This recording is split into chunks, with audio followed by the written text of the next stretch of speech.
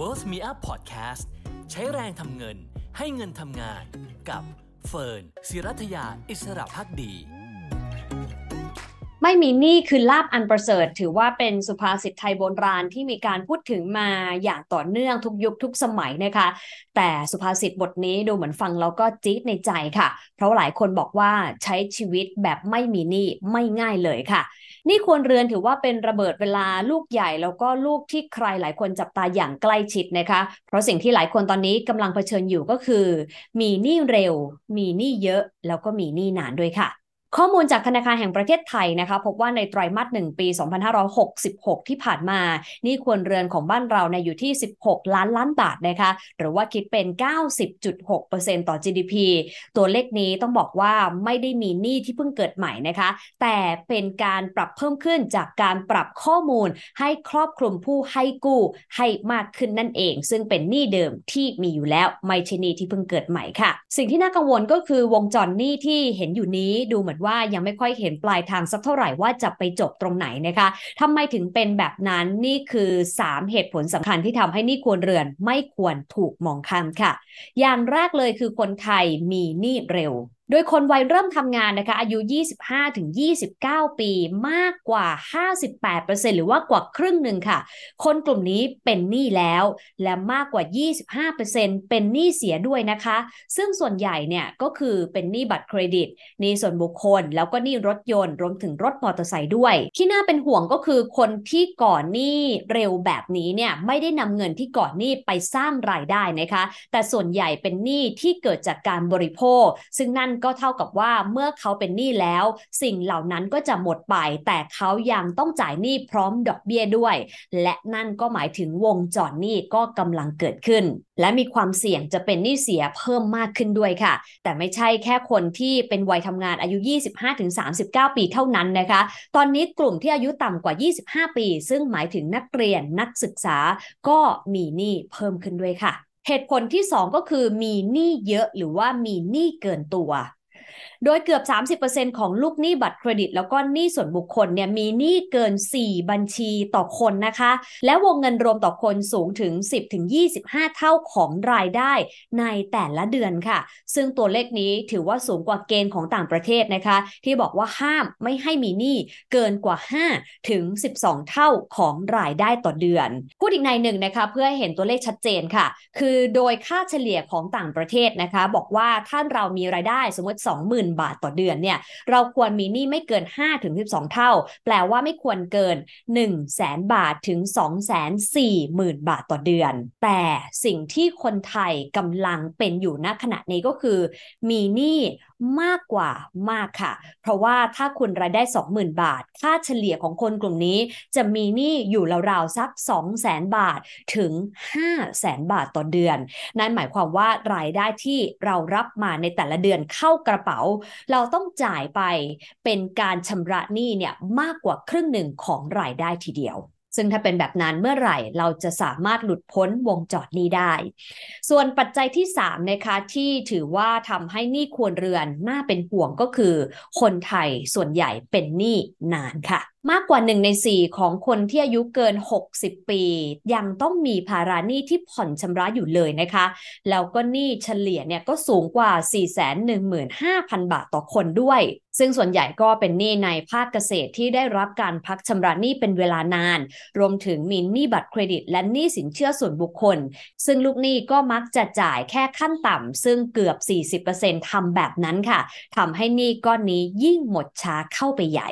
ซึ่งประเภทหนี้ที่ถือว่าเป็นกับดักหนี้ที่สำคัญนะคะก็คือหนี้บัตรเครดิตกับหนี้สินเชื่อส่วนบุคคลนะคะซึ่งเป็นหนี้ที่ส่วนใหญ่มักจะเกิดกับกลุ่มเปราะบางและจำเป็นต้องเร่งเข้าไปดูแลนะคะเราไปฟังมุมมองเรื่องนี้กับทางด้านของคุณอุดมพลสมบัตินันท์ซึ่งเป็นผู้ช่วยกรรมการผู้จัดการบริษัทบริหารสินทรัพย์สุขุมวิทจำกัดหรือแซมกันค่ะคือบัตรเครดิตกับสินเชื่อส่วนบุคคลนะครับ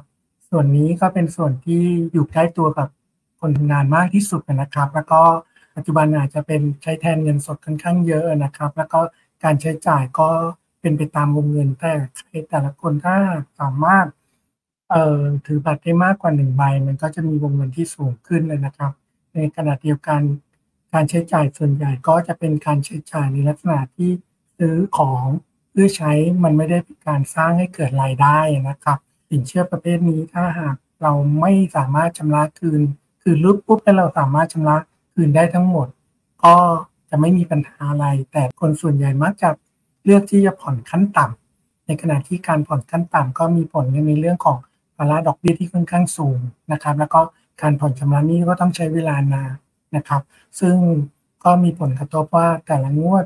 ในการผ่อนเทียบกับรายได้ก็จะเป็นภาระที่จะต้องใช้เวลาในการชำระหนี้ให้หมดนะครับอันนี้เราก็เลยมองว่าในส่วนของหนี้บัตรเครดิตสินเชื่อส่วนบุคคลตรงนี้เป็นหนี้ที่จะต้องให้ความดูแลระมัดระวังมองกลับไปก็คือว่าในส่วนของคนใช้หรือว่าคนถือบัตรเองก็ต้องมีความรู้ความเข้าใจในการใช้เพื่อให้เกิดประโยชน์ให้ดีที่สุดนะครับหนี้บัตรเครดิตกับหนี้สินเชื่อส่วนบุคคลนะคะแม้ว่าจะเป็นหนี้ระยะสั้นแต่อย่างที่ทราบกันนะคะว่าภาระดอกเบี้ยที่สูงถึง2หลักนะคะก็ทำให้ภาระในการผ่อนชำระค่อนข้างนานหลายคนนะคะก็ไม่สามารถที่จะผ่อนชำระได้หมดสุดท้ายก็เกิดกลายเป็นการก่อหนี้ใหม่เพื่อมาโปะหนี้เก่าทำแบบนี้วนลูปไปเรื่อยๆก็เลยกลายเป็นวงจรหนี้ที่ไม่รู้ว่าปลายทางอยู่ที่ไหนกับดักหนี้ที่เกิดขึ้นนี้นะคะทำให้หลายฝ่ายไม่สามารถนิ่งนอนใจได้ค่ะหนึ่งในนั้นนะคะก็คือแซมเองค่ะที่มีโครงการคลินิกแก้หนี้บายแซมนะคะซึ่งก็เป็นโครงการที่ตั้งใจทำขึ้นมาเพื่อช่วยลูกหนี้กลุ่มนี้โดยเฉพาะค่ะคลินิกแก้หนี้เป็นนโยบายหนึ่งที่เกิดจากธนาคารแห่งประเทศไทยนะครับแล้วก็ความร่วมมือของสมาคมธนาคารไทยสมาคมธนาคารนานาชาตินะครับแล้วก็ชมรมบัตรเครดิตชมรมสินเชื่อส่วนบุคคลและก็สถาบันการเงินเฉพาะกิจร่วมมือกันในการตั้งโครงการคลินิกแก้หนี้ส่วนนี้ขึ้นมาเพื่อรองรับอะไรเพื่อรองรับในส่วนของหนี้สินเชื่อส่วนบุคคลหนี้บัตรเครดิตนะครับซึ่งเฉพาะในกลุ่มของลูกค้าเป็นหนี้ค้างชำระเกินกว่า120วันให้โอกาสในเรื่องของการกลับมาชำระหนี้และแก้ไขปัญหาหนี้ได้นะครับนโยบายหลักๆก็คือเราไม่ได้เป็นโครงการที่ปล่อยหนี้ใหม่เพื่อชำระหนี้เก่าแต่เราเป็นการให้โอกาสของคนที่เคยผิดนัดชำระหนี้ประเภทบัตรเครดิตบัตรกดเงินสดพวกนี้ได้มีโอกาสกลับมาปรับโครงสร้างหนี้ได้ภายใต้เงื่อนไขที่เรากำหนดซึ่งสามารถทำให้การปรับหนี้มีความเป็นไปได้แล้วก็สามารถชำระหนี้ได้จริงด้วยอัตราดอกเบี้ยที่ค่อนข้างต่ำนะครับแล้วก็อยู่ระหว่าง 3-5% นะครับแล้วก็ระยะเวลาการผ่อนชำระหนี้ยาวถึงสูงสุดคือ10ปีปัจจุบันเรามี3โปรแกรมสำหรับคนที่สมัครเข้าร่วมโครงการนะครับคือสั้นกลางและก็ยาวการผ่อนชำระหนี้สั้นก็คือระยะเวลา4ปีอัตราดอกเบี้ยที่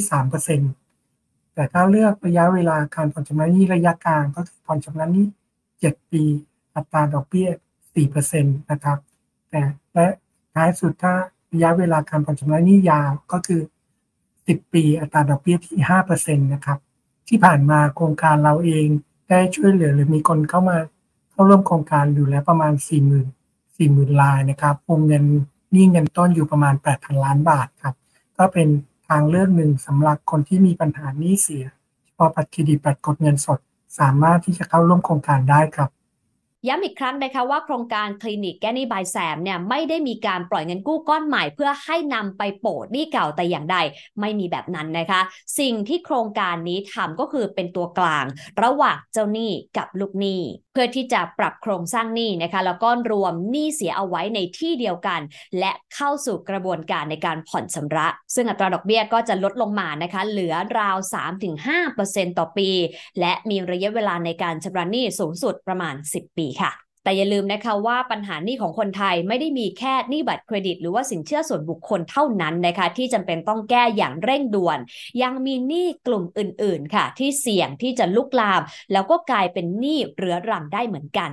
ล่าสุดนะคะธนาคารแห่งประเทศไทยค่ะจึงตัดสินใจออกมาตรการแก้หนี้ครัวเรือนอย่างยั่งยืนนะคะแล้วก็จะเจาะกลุ่มเป้าหมายให้ตรงจุดมากยิ่งขึ้นด้วยซึ่งถือว่าเป็นโครงการเพิ่มเติมจากคลินิกแก้หนี้ที่ทำมาแล้วระยะหนึ่งค่ะโดยมาตรการที่ธนาคารแห่งประเทศไทยกำลังจะนำออกมาใช้เพื่อแก้ปัญหานี้นะคะต้องบอกว่าครอบคลุมวงจรหนี้ทั้งหมดเลยนะคะตั้งแต่ก่อนจะเป็นหนี้กำลังจะเป็นหนี้ระหว่างที่เป็นหนี้รวมถึงเมื่อหนี้มีปัญหาแล้วก็เข้าสู่กระบวนการฟ้องหรือว่าการขายหนี้นั่นเองค่ะ ซึ่งหลักการสำคัญก็คือ 1. หนี้เสียให้สามารถแก้ไขได้ 2. หนี้เหลือรังให้มีทางเลือกเพื่อปิดจบหนี้ได้ 3. หนี้ใหม่ให้มีคุณภาพไม่กลายเป็นปัญหาในอนาคต และ 4. หนี้นอกระบบให้มีโอกาสมากขึ้นที่จะเข้ามากู้ในระบบได้ค่ะโดยมาตรการที่จะเร่งบังคับใช้ก่อนนะคะก็คือการให้สินเชื่ออย่างรับผิดชอบและเป็นธรรมหรือว่า responsible lending แล้วก็มีผลบังคับใช้ในวันที่ 1 มกราคม